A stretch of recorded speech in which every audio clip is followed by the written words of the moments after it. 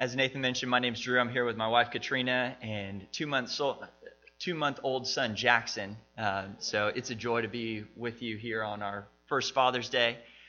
So Jackson came to be with us not too long ago, and if you hear him cry out, that's his only way of saying amen. He can't talk yet. But we come from Capitol Hill Baptist Church down in Washington, D.C., and we bring our greetings. We pray for you guys in our Sunday evening service. So it's a joy to be partners in the gospel with you, as well as I got to meet Chris, your pastor, down at the SBC this past week. And one of the things that made me most excited to come and join you is the affection that your pastor speaks with you. So I just want to bring you a word of encouragement that your pastor loves you. And so it's a joy to be with you here today. So let me pray for our time, and then we'll jump in. God, we praise you for your word. You have not kept us guessing what you're like. But through your word, we can know who you are, and we can see you clearly. Help us see you clearly now. In Jesus' name, amen. One frosty New York morning, my friend Ryan woke up for a big day. It was a big day with big plans and big expectations. Today was the day of his proposal. After many months of friendship and fun, Ryan had plans to ask his beloved Caitlin to be his wife. And Caitlin, she's a spunky Minnesota girl with a vibrant spirit, a beautiful humor, and a killer voice. And Caitlin loves surprises. So, Ryan planned a series of surprises for Caitlin. Her favorite people at her favorite places with all her favorite things. Little crumbs of joy, all leading to a final destination of Bethesda Fountain in the heart of Central Park. It was there that she would find her biggest surprise of all. Her boy, who would ask to be her man. It was a frosty New York morning, and my friend Caitlin woke up for a big day. But for her, she woke up thinking today was just another day. She did not know the plans that were in store for her, but soon enough, she would. A knock on her door. Here's a surprise for you, but there's another one coming. A note. Follow it. There's another messenger who will tell you what to do. A flicker of joy with new excitement of expectation. Could today be the day? Out the door into the brisk city air. Another messenger. Another surprise. Another note. Another comes after me. With each step moving closer and closer to a destination that she did not yet know, until strolling down the Central Park Mall, crossing under the arcade that goes under 72nd Street, and seeing Ryan waiting there by the fountain. The moment that she had waited for was here. The man that she had waited for had come. Today, in our passage, we will take a similar journey. Consider this the knock on your door. Another is coming. And he is the one you have waited for. This is the beginning of the gospel of Jesus Christ according to Mark. If you've got a Bible, you can open up to Mark chapter 1. And as you turn there, Mark wrote one of the history books recording the life and ministry of Jesus. Each of these histories, called the Gospels, has an eyewitness of the resurrected Jesus behind it. Matthew and John were part of Jesus' 12 disciples. Luke was Paul's doctor. So he collected firsthand accounts from Paul.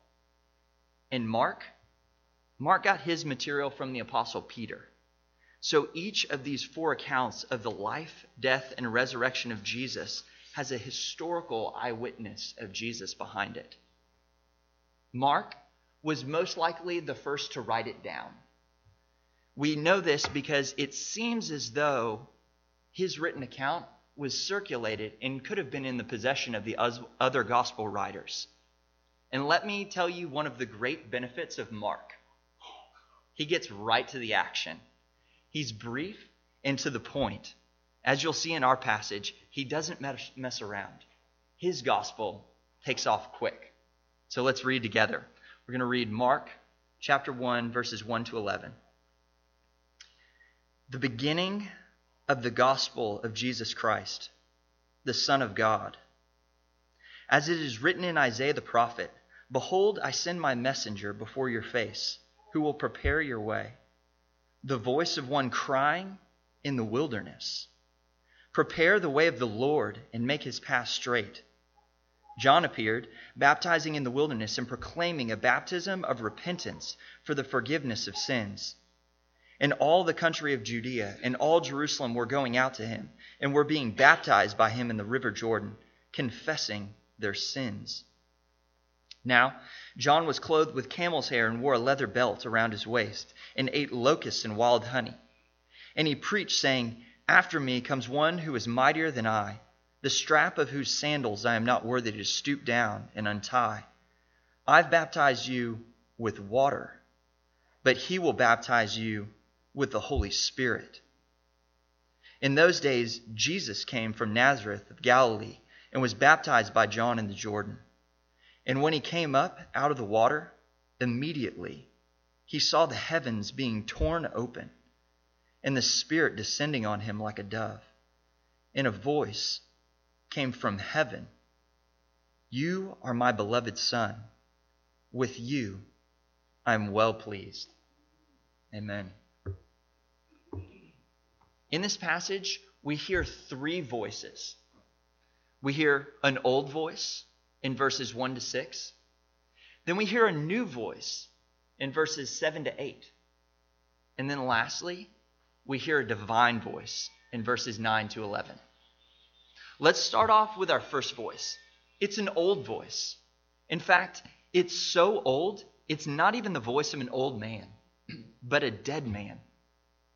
Isaiah, the great prophet of Judah, who watched the dynasty of David get exiled into Babylon.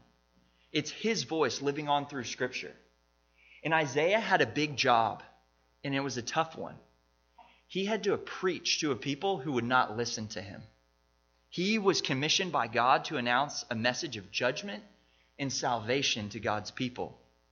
And in his message, the great prophet said, "The Lord is coming." Look back at the first three verses. The beginning of the gospel of Jesus Christ, the Son of God, as it is written in Isaiah the prophet, "Behold, I send my messenger before your face, who will prepare your way. The voice of one crying in the wilderness, prepare the way of the Lord and make his path straight." Did you hear the news? The Lord is coming. He's going to send a messenger who's going to prepare his highway, and then the Lord is coming. Can you feel the sense of expectation in Isaiah? Yes, today is where Israel will be exiled, but another day is coming. A messenger is coming, and after that, the Lord is coming. "Behold, I am sending my messenger before your face, who will prepare your way." The messenger is the leading indicator of the arrival of the Lord. But where is he? How will we find this messenger? He is the voice of one shouting in the wilderness. Look in the wilderness. What a strange yet appropriate place for Isaiah to point. The wilderness. Israel's staging area on the far side of the Jordan before the conquest of the Promised Land. Go, look there, where the population is sparse, where the vegetation is scarce. Go and look in the wilderness. The king is getting ready to begin his conquest. And you will know the messenger when you hear him shouting the message that prepares the way of the Lord. The messenger will have a message. I prepare the way. The Lord is coming. The Lord is coming. An old voice of Isaiah cries out, "Look for the messenger preparing the way of the Lord." You will find him in the wilderness. He's coming. And then the Lord is coming.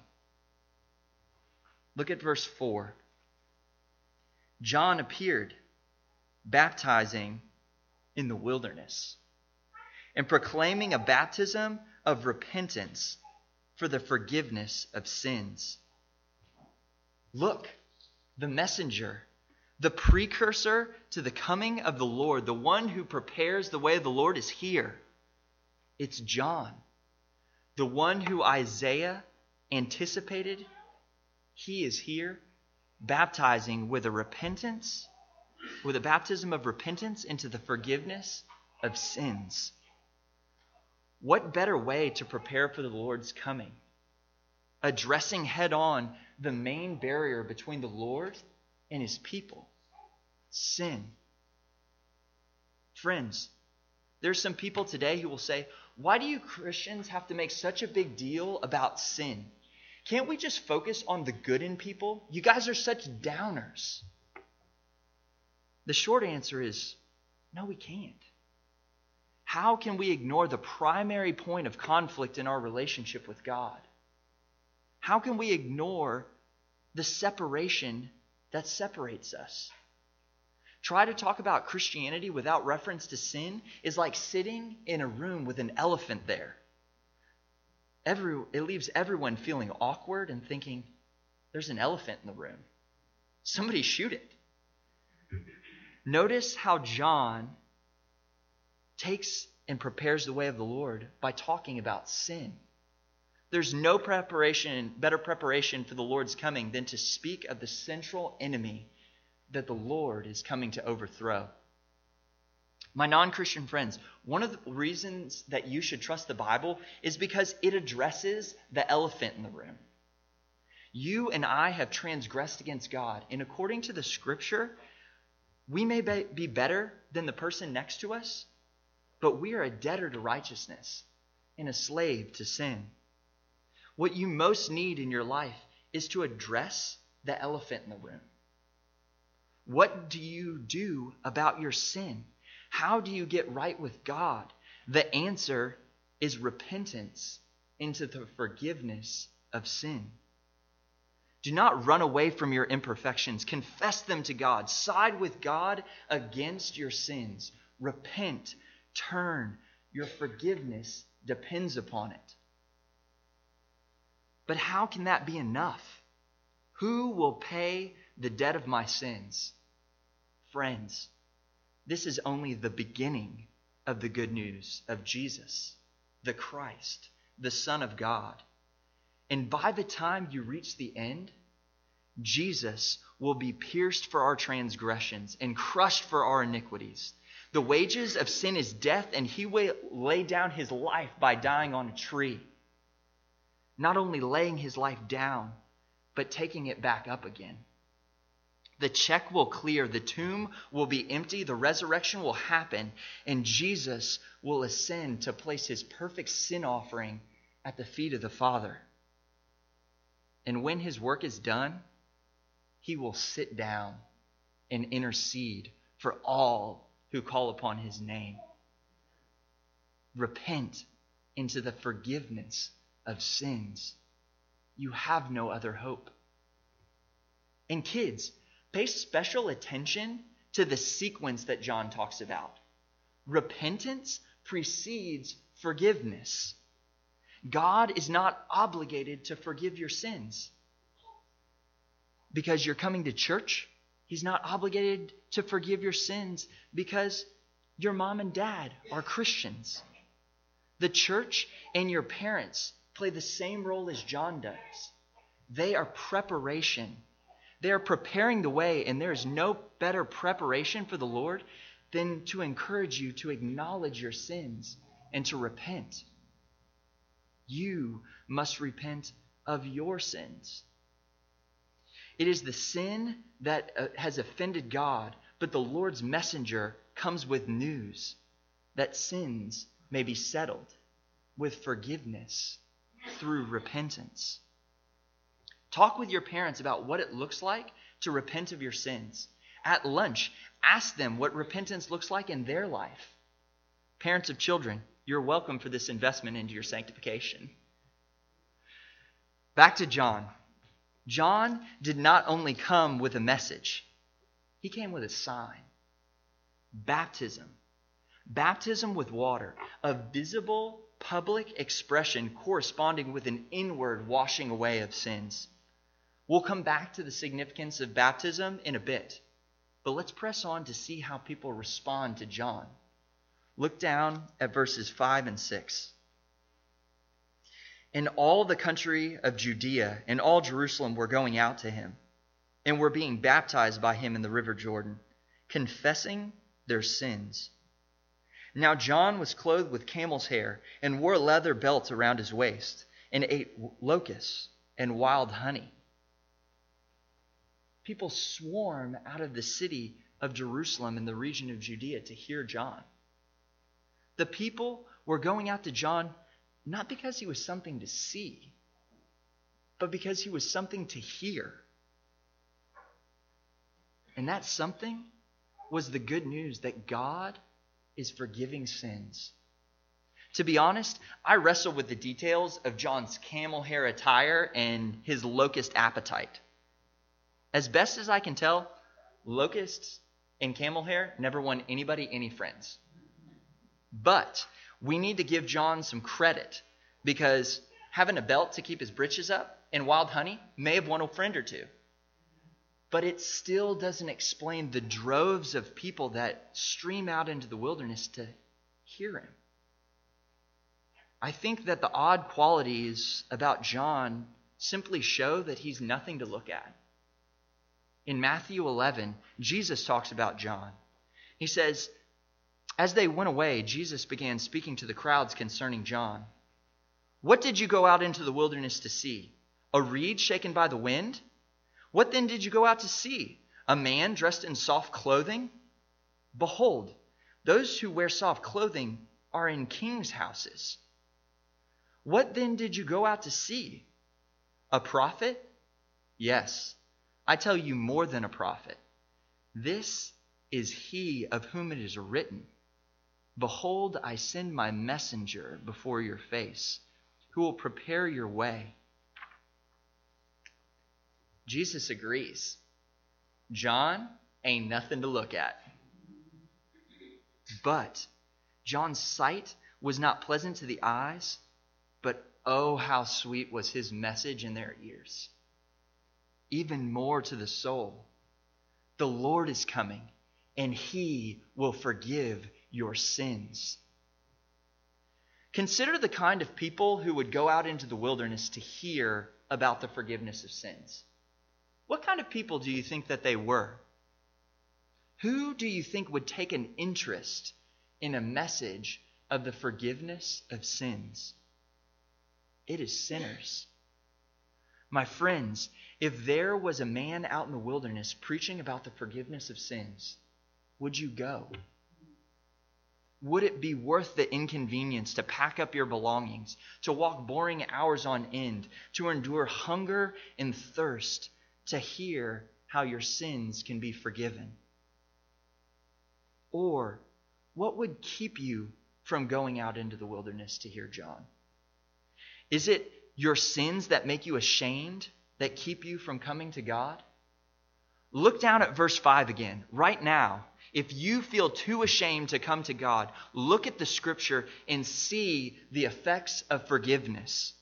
People from the religious capital of Jerusalem and David's district of Judea are flocking out to John, hearing him preach, getting baptized, confessing their sins.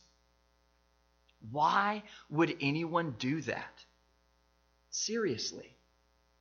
Guests here at church, have you ever found it odd that Christians confess their sins? I mean, sure, God knows everything, but do we really have to say it out loud? And don't you find it even odder that people confess their sins in front of other people? I challenge you, sample the freedom of Christianity. When your sins have been dealt with, you don't need to hide from them anymore. How does that freedom compare with your reality?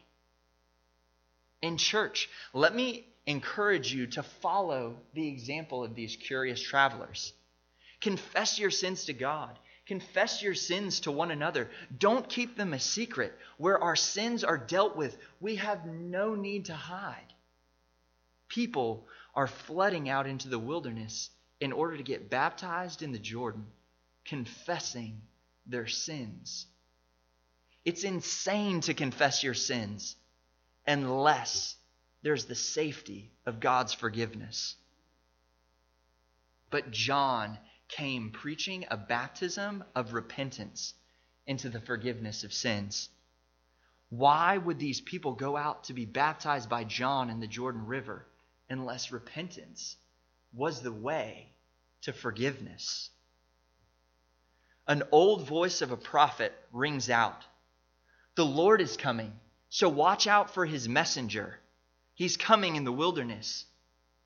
John came baptizing in the wilderness, preaching a baptism of repentance into the forgiveness of sins. But do we have any of John's words? This brings us to our second point, a new voice. Look down at verse 7.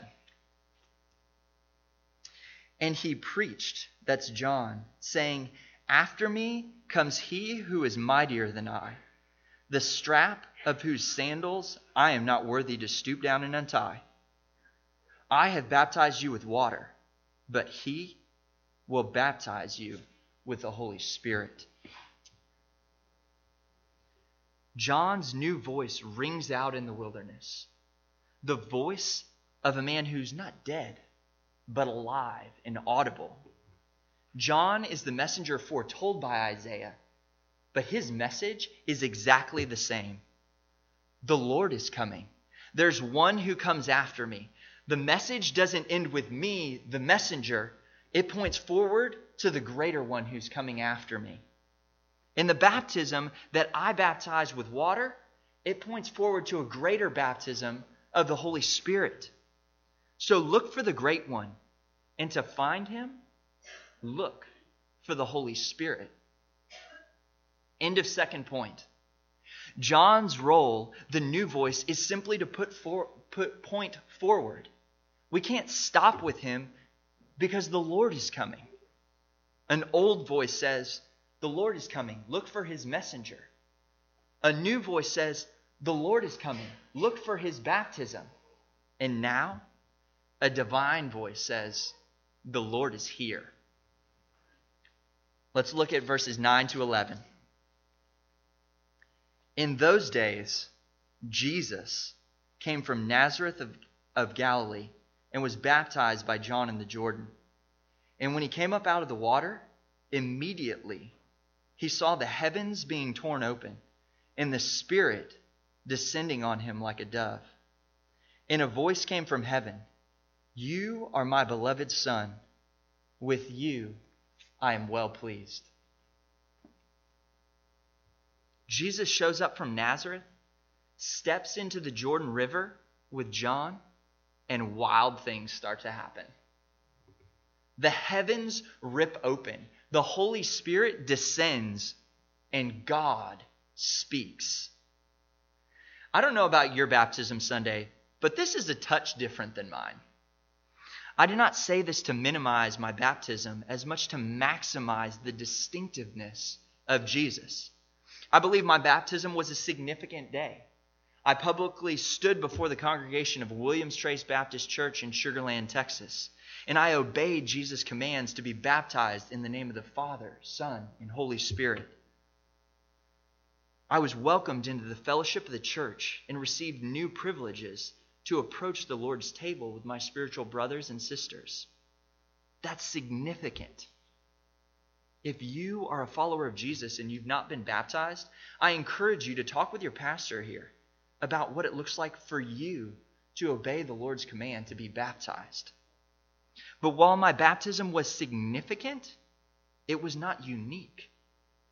If you are a baptized follower of Jesus, we share in the same baptism, one baptism. However, Jesus' baptism is unique. Its uniqueness does not come from its geography. You and I could get baptized in the Jordan River, and all we would be doing is forfeiting the opportunity to celebrate that with our local congregation. We could get baptized by John, but John baptized many others. And nothing like this happened. The uniqueness of Jesus' baptism came from the fact that it was Jesus, the Christ, the Son of God, the sinless one, entering into the baptism waters of sinners. The heavens ripping open, the Spirit descending, God speaking from above. It all blasts out the good news. The Lord is here. My friends, isn't that the good news that brought you here today? God came down. Take it to the bank. Jesus is the unique one. He is the firstborn of the Spirit. He is the one from heaven who came down to earth. He is the one the Father commends. He is the Lord. And the Lord is swimming in our waters.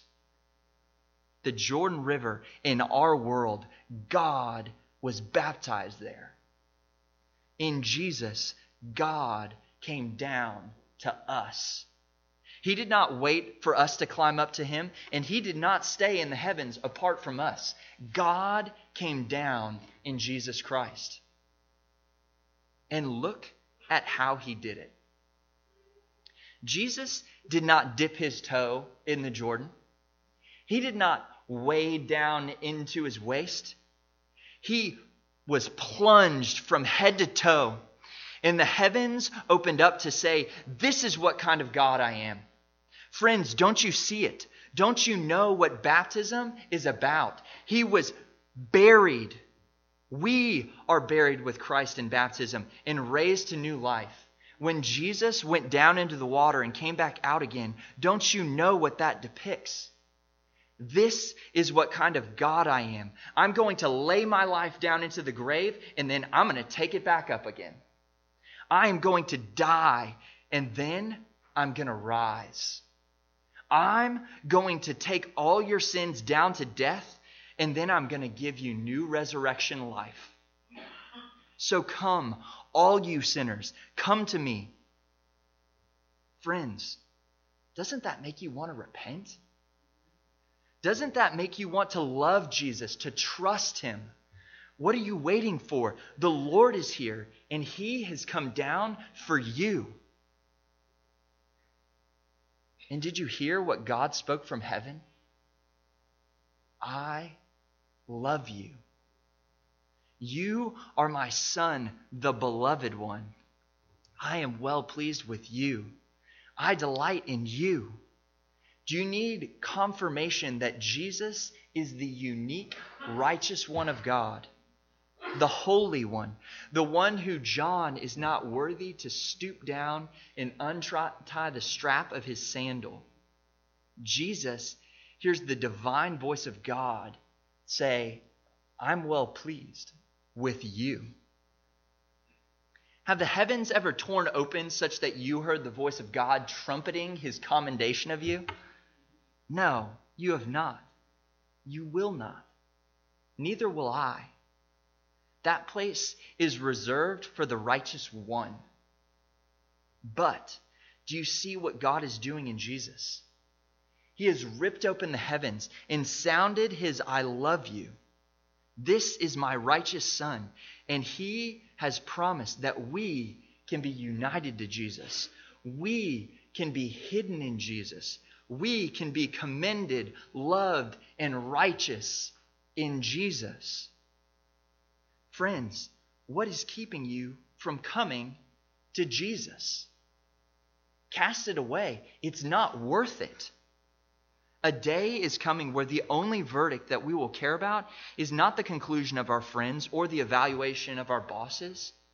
On that day, all we will care about is the righteous verdict of God, which speaks a thundering, I am well pleased to all who trust in Jesus. And on that day of judgment, repenting sinners who place their trust in Jesus will audibly hear in heaven, I am well pleased with you. Enter into the joy of your master. Do you need more confirmation still? The skies open up.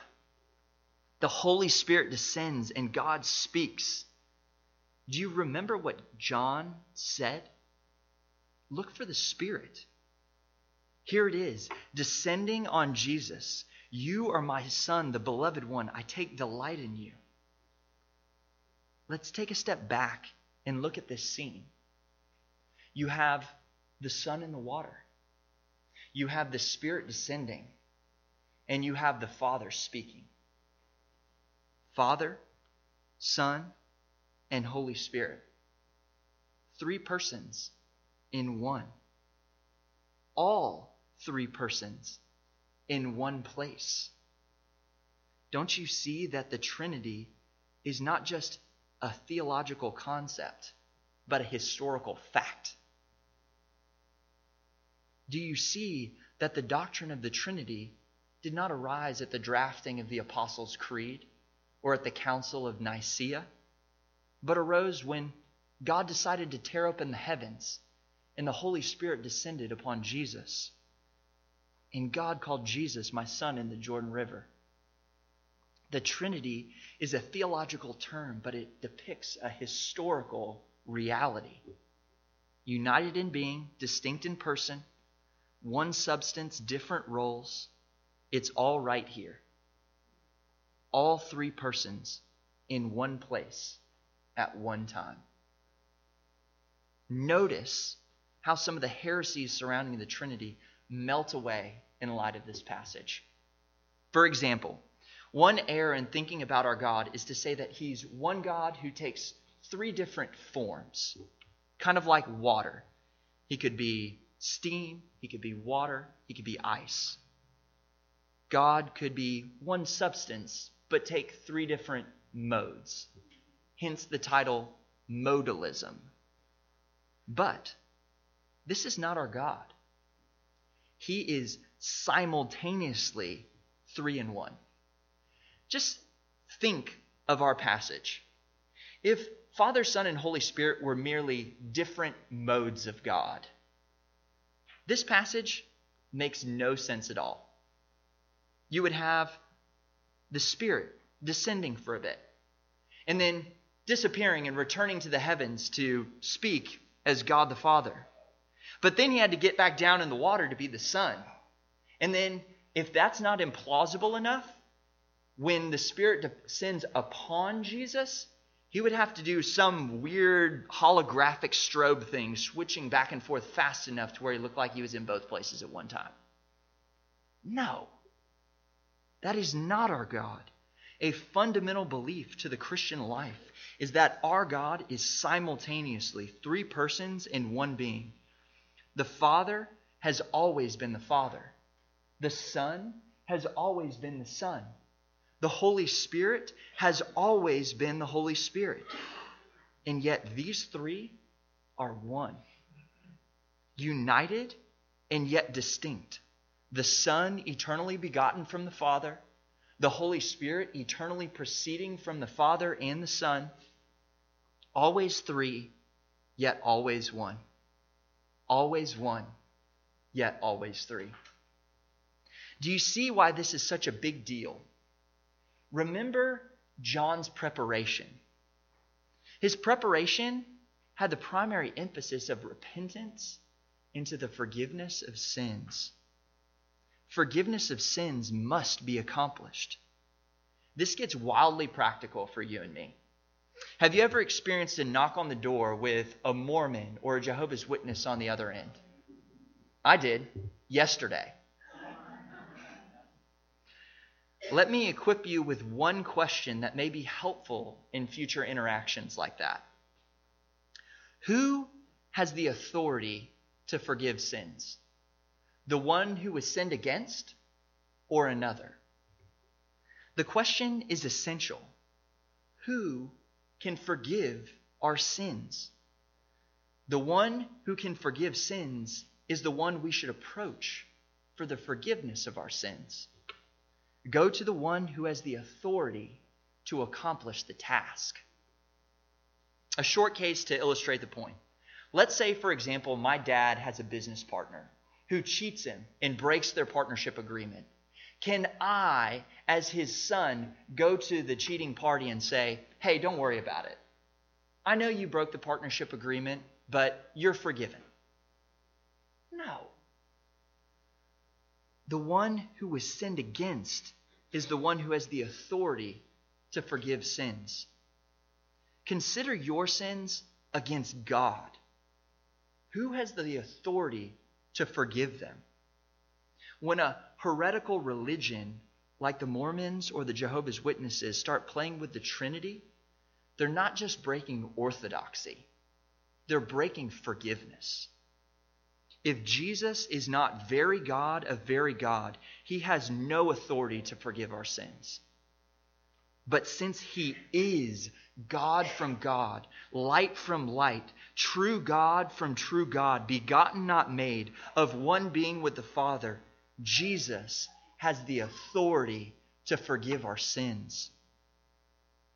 And remember John's promise of a greater baptism, a baptism of the Holy Spirit. Flip over to the book of Acts, chapter 1. Let's look at verse 3 together, because it alludes to our passage.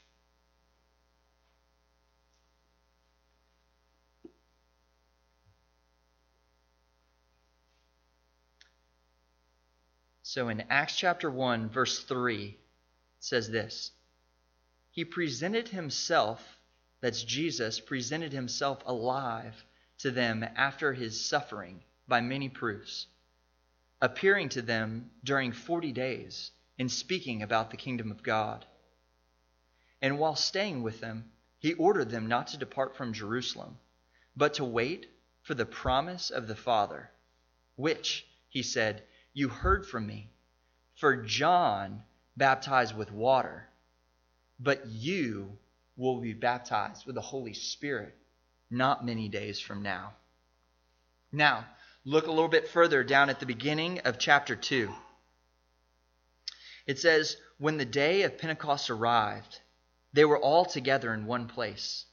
And suddenly there came from heaven a sound like a mighty rushing wind, and it filled the entire house where they were sitting. And divided tongues as of fire appeared to them and rested on each of them. And they were filled with the Holy Spirit and began to speak in tongues as the Spirit gave them utterance. Look for the Holy Spirit. And you want to know the first sermon that was ever preached by someone who was indwelled by the Holy Spirit, one of the apostles? It was Peter, the source material for our gospel. Peter provides this at the conclusion of his sermon. Look down at chapter 2, verse 38. And Peter said to them, repent and be baptized, every one of you, in the name of Jesus Christ, for the forgiveness of your sins, and you will receive the gift of the Holy Spirit. Are you looking for the great one? Are you looking for the one who will baptize with the Holy Spirit? Look no further than Jesus Christ. This is the beginning of the good news of Jesus Christ. An old voice saying, the Lord is coming. A new voice repeating, the Lord is coming.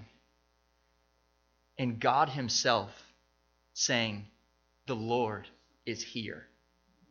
Let's pray.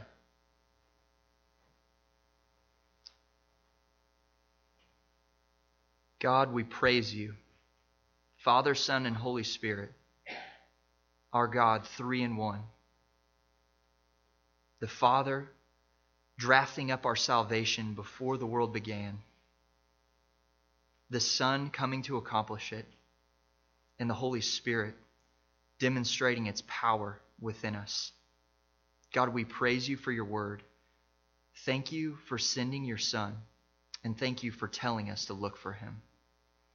Thank you even more for telling us to repent of our sins and to trust in him because he is all we need.